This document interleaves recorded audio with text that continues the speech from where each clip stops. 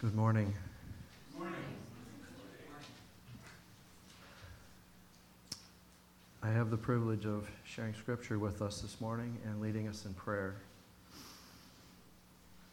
Today's scripture is from the book of Acts, chapter 3, verses 1 through 10. Now Peter and John were going up to the temple at the hour of prayer, the 9th hour. And a man, lame from birth, was being carried, whom they laid daily at the gate of the temple that is called the Beautiful Gate, to ask alms of those entering the temple. Seeing Peter and John about to go into the temple, he asked to receive alms.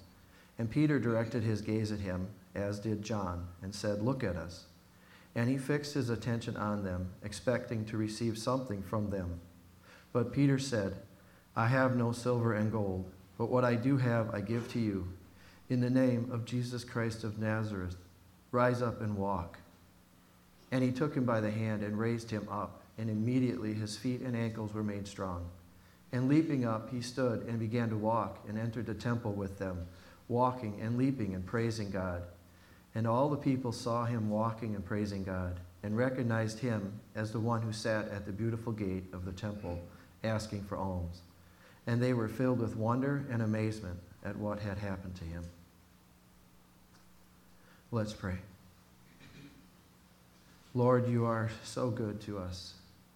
You give to us grace and mercy that we do not deserve. It is in your pleasure to give us good gifts. Matthew 7:11 tells us how good you are. If you then, who are evil, know how to give good gifts to your children, how much more will your Father who is in heaven give good things to those who ask him? Lord, to us, the way that you work is mysterious. We cannot understand it.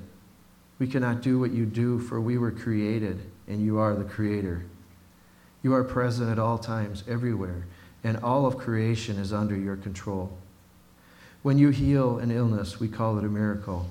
We cannot do these things. But for you, Lord, it is done as you desire, for your glory and for your good and for our good. You are the Father who gives good gifts. We are to bring to you only our requests in prayer, not as a demanding, spoiled child, but as a child who knows the power of his Father and is confident that it can be granted.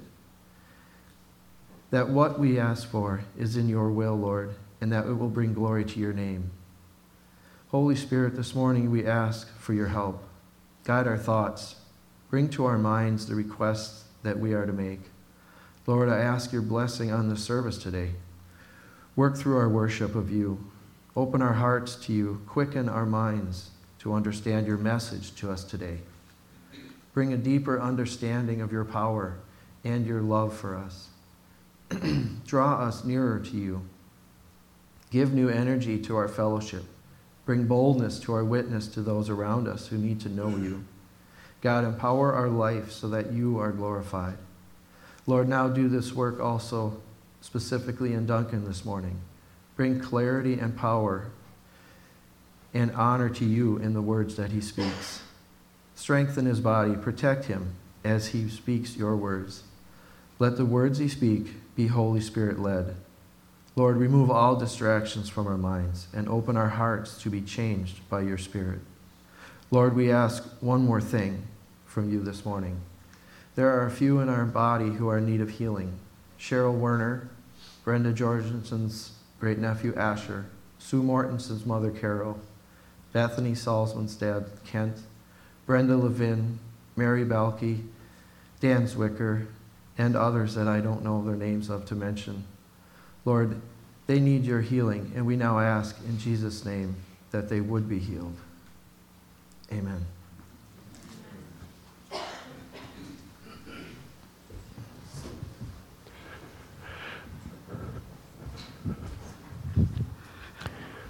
I forgot to make an announcement. We have shore lunch today. Oh, that's good. I forgot that. Shore lunch right after church. If you when we all eat together, basically, who wants to do lunch at home on a Sunday? That's not good. So do it here, and the food is there, and there's plenty, so you are welcome, whether you've done it once or 100 times or not at all. Please come and join us. It's a great way to get to know one another. We don't do it fundamentally for the food. We do it because we're a family, and we want to get to know each other better.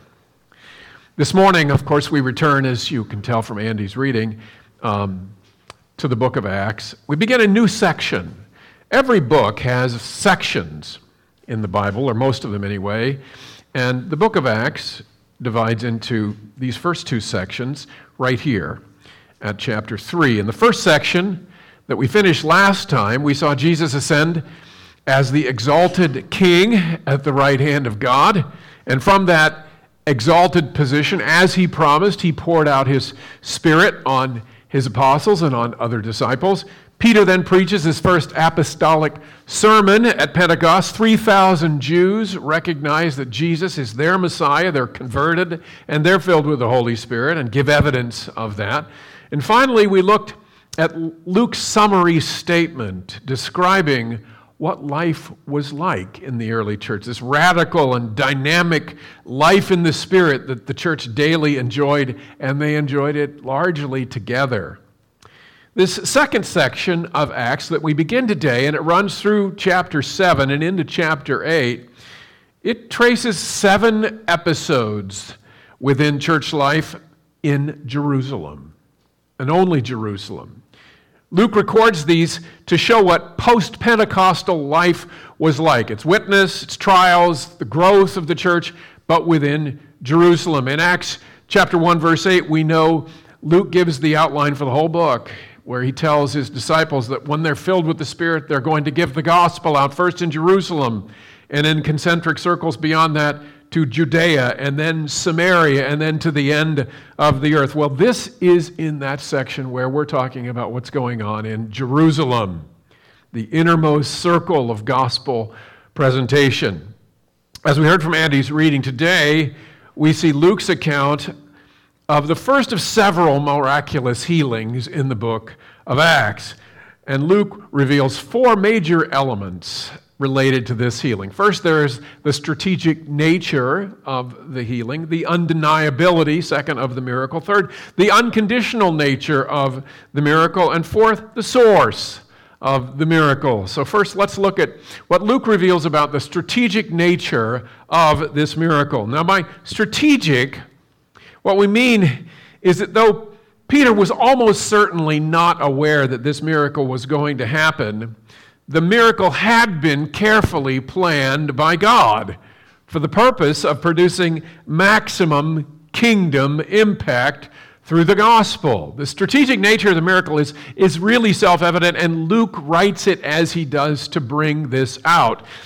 When he talks about the subject of this miracle, this lame man, the place of the miracle, the temple, and the timing of the miracle at the hour of prayer, Luke says in verse 2, "And a man lame from birth was being carried, whom they laid daily at the gate of the temple that is called the Beautiful Gate, to ask alms of those entering the temple." That has strategy written all over it if you're reading this from that perspective. This man had been lame from birth. And we know from chapter 4, where this man is spoken of again, he was over 40 years old. That meant that, among other things, this man's condition was incredibly well established among the 100,000 or so people who lived in Jerusalem year-round. Many of these Jerusalem Jews knew of this man's lifelong affliction. He was probably even more well-known than we would normally imagine for a city this size, because he was a beggar, and he practiced his begging in a very public venue near the temple. Begging was a big part of the social welfare system in the Eastern world, and it's still widely practiced in a lot of places in the Third World today. It's not necessarily considered tasteful or appropriate in our more prosperous Western world, but this keeps an awful lot of disabled people from starving. And so we see that dynamic here. This lame man was not placed at one of the temple gates by accident. That's part of why Luke gives this detail in here. Jews in Jerusalem went to the temple multiple times a week. Some of them went every day. It was a place where they met friends. They unfortunately conducted some business there, and they offered animal sacrifices and did other things of ritual significance within Judaism. This is why the temple was the logical gathering place for the early church when it was just in Jerusalem.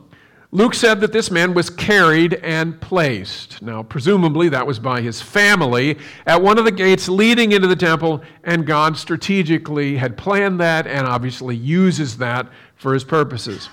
We do not know where the specific gate was located in relationship to the temple. There is no record of any beautiful gate anywhere in antiquity, even though it's clear from Luke's response here that everybody in his time knew this as the beautiful gate. Someday, if the Lord tarries, we'll have an archaeological finding of something that says the beautiful gate, and we'll go, oh, there it was. Anyway, we don't know now. There were many walls in concentric areas leading up to the temple. Some were very far away, some were closer, to divide all of these various courts that they had and porticos. And in each one of those walls, there were several gates around the temple. So we're not sure which one. We can guess that this man was placed at one of the gates where there was a higher traffic flow, because begging would have been more profitable there. Again, all of this means that a significant number of Jews had to walk right past this man in order to get to the temple. And over 40 years, surely just about every Jew in Jerusalem would have at some point had exposure to this guy. The Old Testament law was very clear about the responsibility that Jews had to people who were weak and destitute, and giving alms to people who were blind or lame was an important part of that. So this man is strategically located near the temple when people are thinking about God, thinking about the law, and so he's become a fixture in Jerusalem. If you're witnessing this healing, and you're recounting it to a Jew who wasn't there, all you would need to say is, it was that guy that's always at the beautiful gate. Everybody would have known who he was. So his implication by putting this in there, this was no accident. This was intended. Notice the strategic timing, which Luke also includes here in verse 1. The people were going to the temple at the hour of prayer, the 9th hour. First century Jewish historians tell us that the 9th hour, which in our verbiage is 3 o'clock, was the time of the evening sacrifice at the temple. Jewish law, Mosaic law, required there's going to be 2 offerings every day at the temple, one in the morning and one in the evening, and 3 o'clock was the evening sacrifice. In addition to the sacrifice, there was some sort of prayer gathering. Again, we don't know the specifics about this, but this was a time when people would go in conjunction with the evening sacrifice, probably to go and pray. And so devout Jews, like the apostles, would have stopped what they were doing and they would have walked up the Temple Mount to pray. That's what good devout Jews did at this time. So again, from a strategic point of view, 3 p.m. every day would have been something of a temple rush hour, with a lot of people coming through these gates. All of those details conspire to give this miracle both maximum exposure and maximum impact to the Jews who witnessed it. We see in verse 9 how wildly successful this strategy was. After the healing miracle, Luke records, and all the people saw him, speaking of the lame man, walking and praising God, and recognized him as the one who sat at the beautiful gate of the temple asking for alms. And they were filled with wonder and amazement at what had happened. Verse 11, while he clung to Peter and John, all the people, utterly astounded, ran together to them in the portico called Solomon. This is a dramatic response to this. The people responded just as God intended. They recognized this guy, Luke does tell us that, is the one that was hopelessly disabled. In response to the healing, they're filled with wonder and amazement, and then they run together like a herd of cattle to follow the apostles and this guy. There's an intense sense of anticipation. They're ready for something to happen here because something has happened. Now, we know from the subsequent events in chapters 3 and 4 why God worked so strategically in this miracle. Because Peter, if you read the next two sermons on this day and the next day, he references this miracle in both of those sermons. Okay? So God clearly intended to use this miracle as the basis for two gospel presentations. God used this event to provide a powerful context for preaching the good news about Jesus that many Jews heard and that, as we'll see, bears a lot of fruit. The Lord strategically structures the events connected to this healing to achieve significant kingdom advancement from this event. Now, having said all that about the strategic element here, we have to be careful about putting all that on God all the time. We have to be careful here not to make God into some sort of marketing genius, or to assume that in order for him to work, he needs a big crowd or he wants a big crowd. That's America, okay? That's bigger is better American mentality. The view that holds that the mega church is God's highest expression of church life. They do some things incredibly well. They do some things very poorly that are important. The more the people, the better is not found in the Bible. But that is simply revealed to be, almost in certain cases, not the point. God does not need big numbers or marketing strategies in order to do something important. He uses that when he has to, but sometimes he's very counterintuitive in terms of the number of people and the locations and the timing of the venues that are very important to him. He doesn't always choose to do his most impressive feats in the presence of a whole lot of people. We see this in Luke's version of the Christmas story, don't we? He brings forth a multitude of the heavenly host at night. We can't even imagine what that's like, a multitude of angels at night in glory. It's got to be one of the more impressive scenes in all of the Bible. And yet, that's, of course, fitting because that's in coordination with the announcement of the birth of the Messiah. And that's God's way of saying, this is a big deal. Here's 10 billion angels to do this. And yet, it was done out in the countryside, nobody around except a handful of shepherds. Okay, that's terrible marketing. So God does not always see fit to capitalize or leverage these spectacles into big public relations events, except when it serves his purpose. And in this instance, God very clearly and strategically plans this miracle to take place in such a way so that it would have maximum exposure.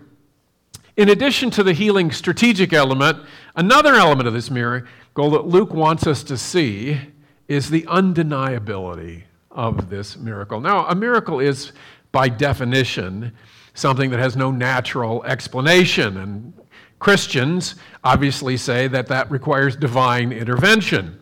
But not all miracles, even in the Bible, are equally dramatic. This miracle that Luke records here is especially dramatic.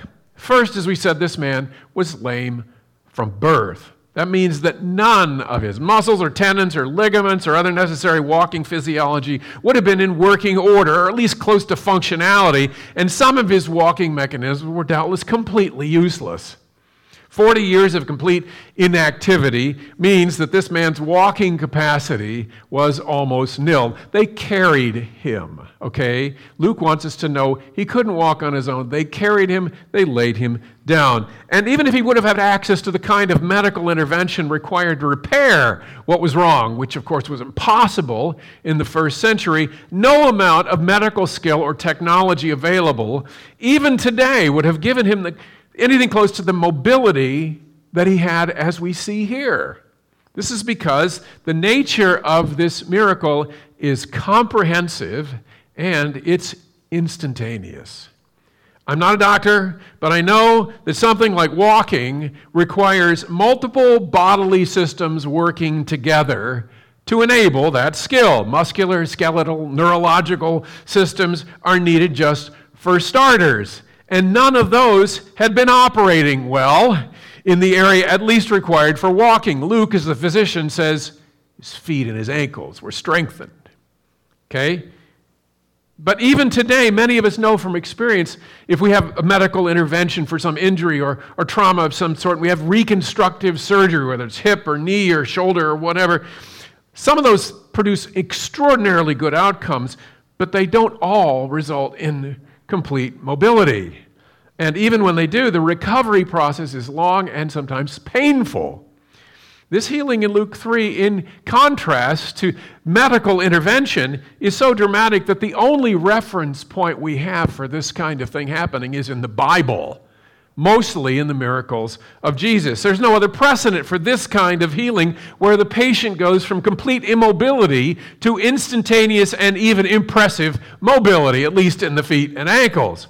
Luke's account of the actual healing begins in verse 7, and again, as a physician, because he knew what was going on to some degree anyway, he was probably more blown away than most of these people. He says of the healing, and he, speaking of Peter, took him by the right hand and raised him up, and immediately his feet and ankles were made strong.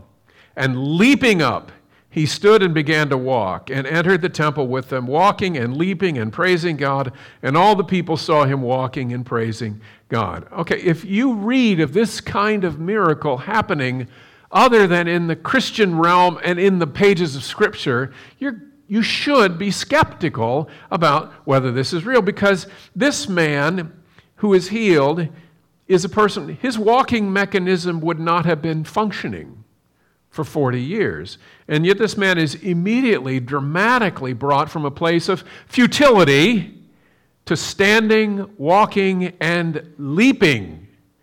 And Luke is so impressed by the leaping, he puts that in twice for emphasis. Now, beyond the obvious miracle of the instant healing of whatever was wrong or atrophied with his various bodily parts, how does this man know how to walk? I mean, he never walked before. And as we all know, walking is a learned skill. It requires balance and some technique. It takes bones and muscles and tendons and ligaments all working together to produce fluid forward movement. Mastering it takes a while. Not this man.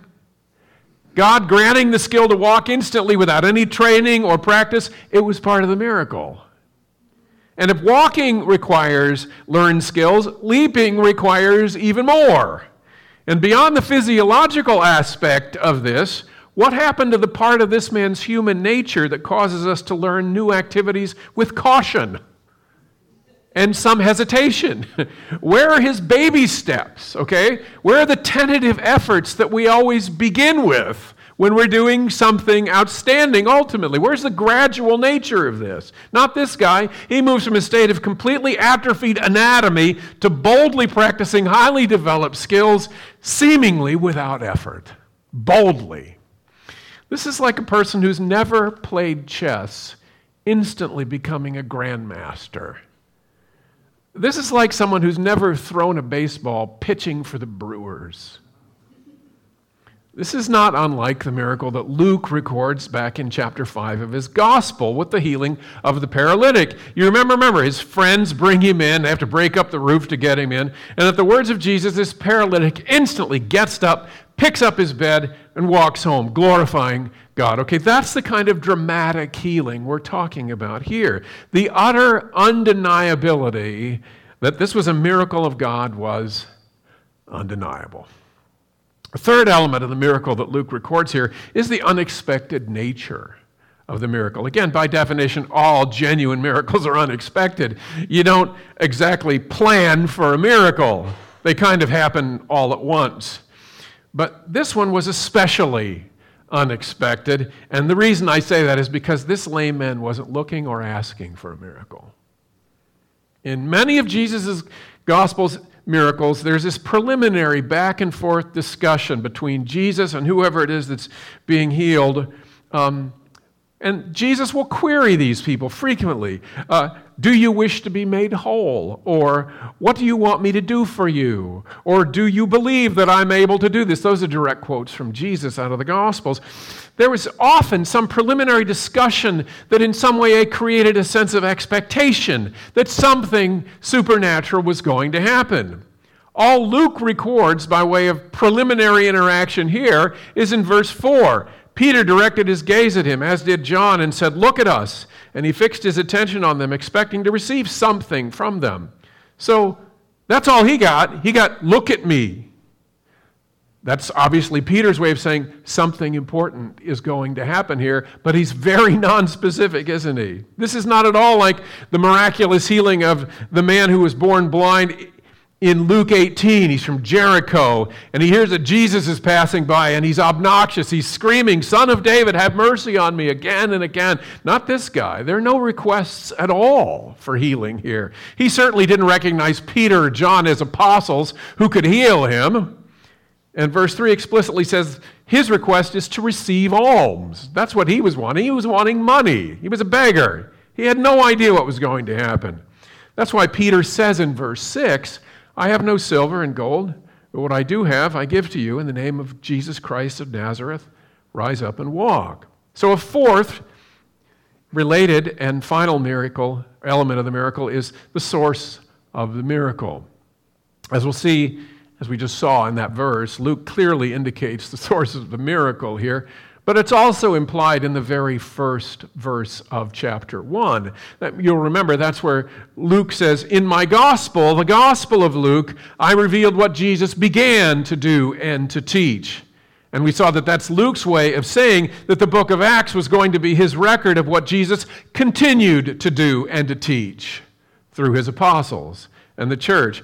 We have to see everything in Acts through that initial lens that Luke gives us in chapter 1, verse 1. This healing miracle was Jesus from heaven healing this lame man. Just as we saw in the Gospels as Jesus in person repeatedly healing people who were lame and blind. Whether the miracles were done by Jesus in person or from heaven through his apostolic representatives, all the healings were from Jesus. He did all of them. And that's what he says in chapter 6 when Peter says, "In the name of Jesus Christ of Nazareth, rise up and walk." So there it is right there. Peter was under no illusions that this wasn't anything other than Jesus doing this. Some believers have some rather curious notions about what it is to do or pray something in the name of Jesus. They sometimes act or pray as if invoking the name of Jesus were some sort of incantation or formula to get God to do something that won't honor him. It's a bit like the Jewish exorcists that we'll see in Acts chapter 19. You remember God was doing extraordinary miracles through the Apostle Paul. He invoked the name of Jesus and people would be healed and demons would be thrown out of people. So these Jewish exorcists begin invoking Jesus' name to cast a demon out of someone.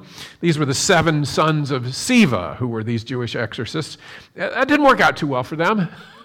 Wasn't a good outcome. Even though they used the name of Jesus, the demonized man, of course we know, mastered all of them and overpowered them, so they fled out of the house naked and wounded. That's probably not what they were invoking the name of Jesus to do. The name of Jesus did nothing for any of these sons of Sebas. The name of Jesus is not some sort of magic word that is invoked to supernaturally transform your desires into reality. The phrase "in the name of Jesus" means by the authority of Jesus. Something done in the name of Jesus is a way of invoking the authority of Jesus as the reigning exalted king. Jesus, as when he lived on earth, has now authority over all things, including disease and disability. When Peter, led by the Holy Spirit, that's important, when Peter, led by the Holy Spirit, invokes his name, he's authoritatively calling on this man's bodily systems to submit to the authority of Jesus and receive healing. He's calling on his naturally cautious soul to instead boldly rise and leap. By his authority over this man's body and soul, Jesus instantly and miraculously repairs and regenerates all those destroyed and depleted bodily elements. He miraculously gives this man who had never walked the skill to instantly walk and the boldness to leap and praise him. Any miracle in the Bible always reminds us of the tremendous creative power of God. Recreative, but creative.